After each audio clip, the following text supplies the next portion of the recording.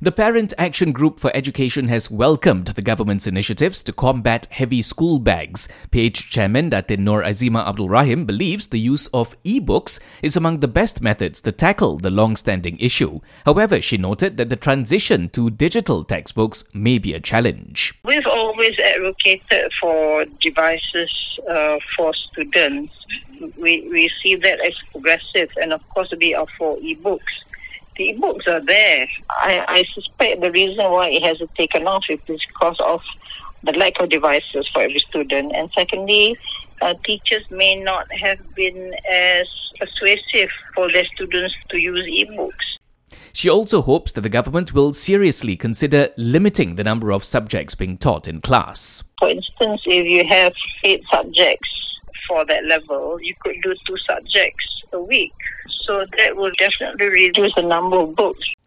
Datin Noor Azima adds that school administrations must also play a part to fine-tune the implementation of the initiatives. Allow schools to decide how best they want to resolve this. The ministry has already set guidelines. It's up to the school to design a system whereby it's most effective for the students in that school.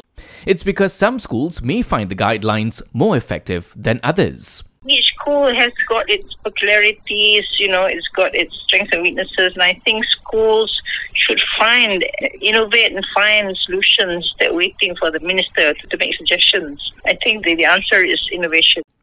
She also believes that students themselves can lessen the burden of weighty backpacks by sorting out the materials they need to bring to school. The timetable is there. It's up to you to decide what you need and what you don't. And I think when students are empowered to manage the books, etc., they actually in the end become good organizers in the future. To have that organizing mode is an important trait to have when you leave school.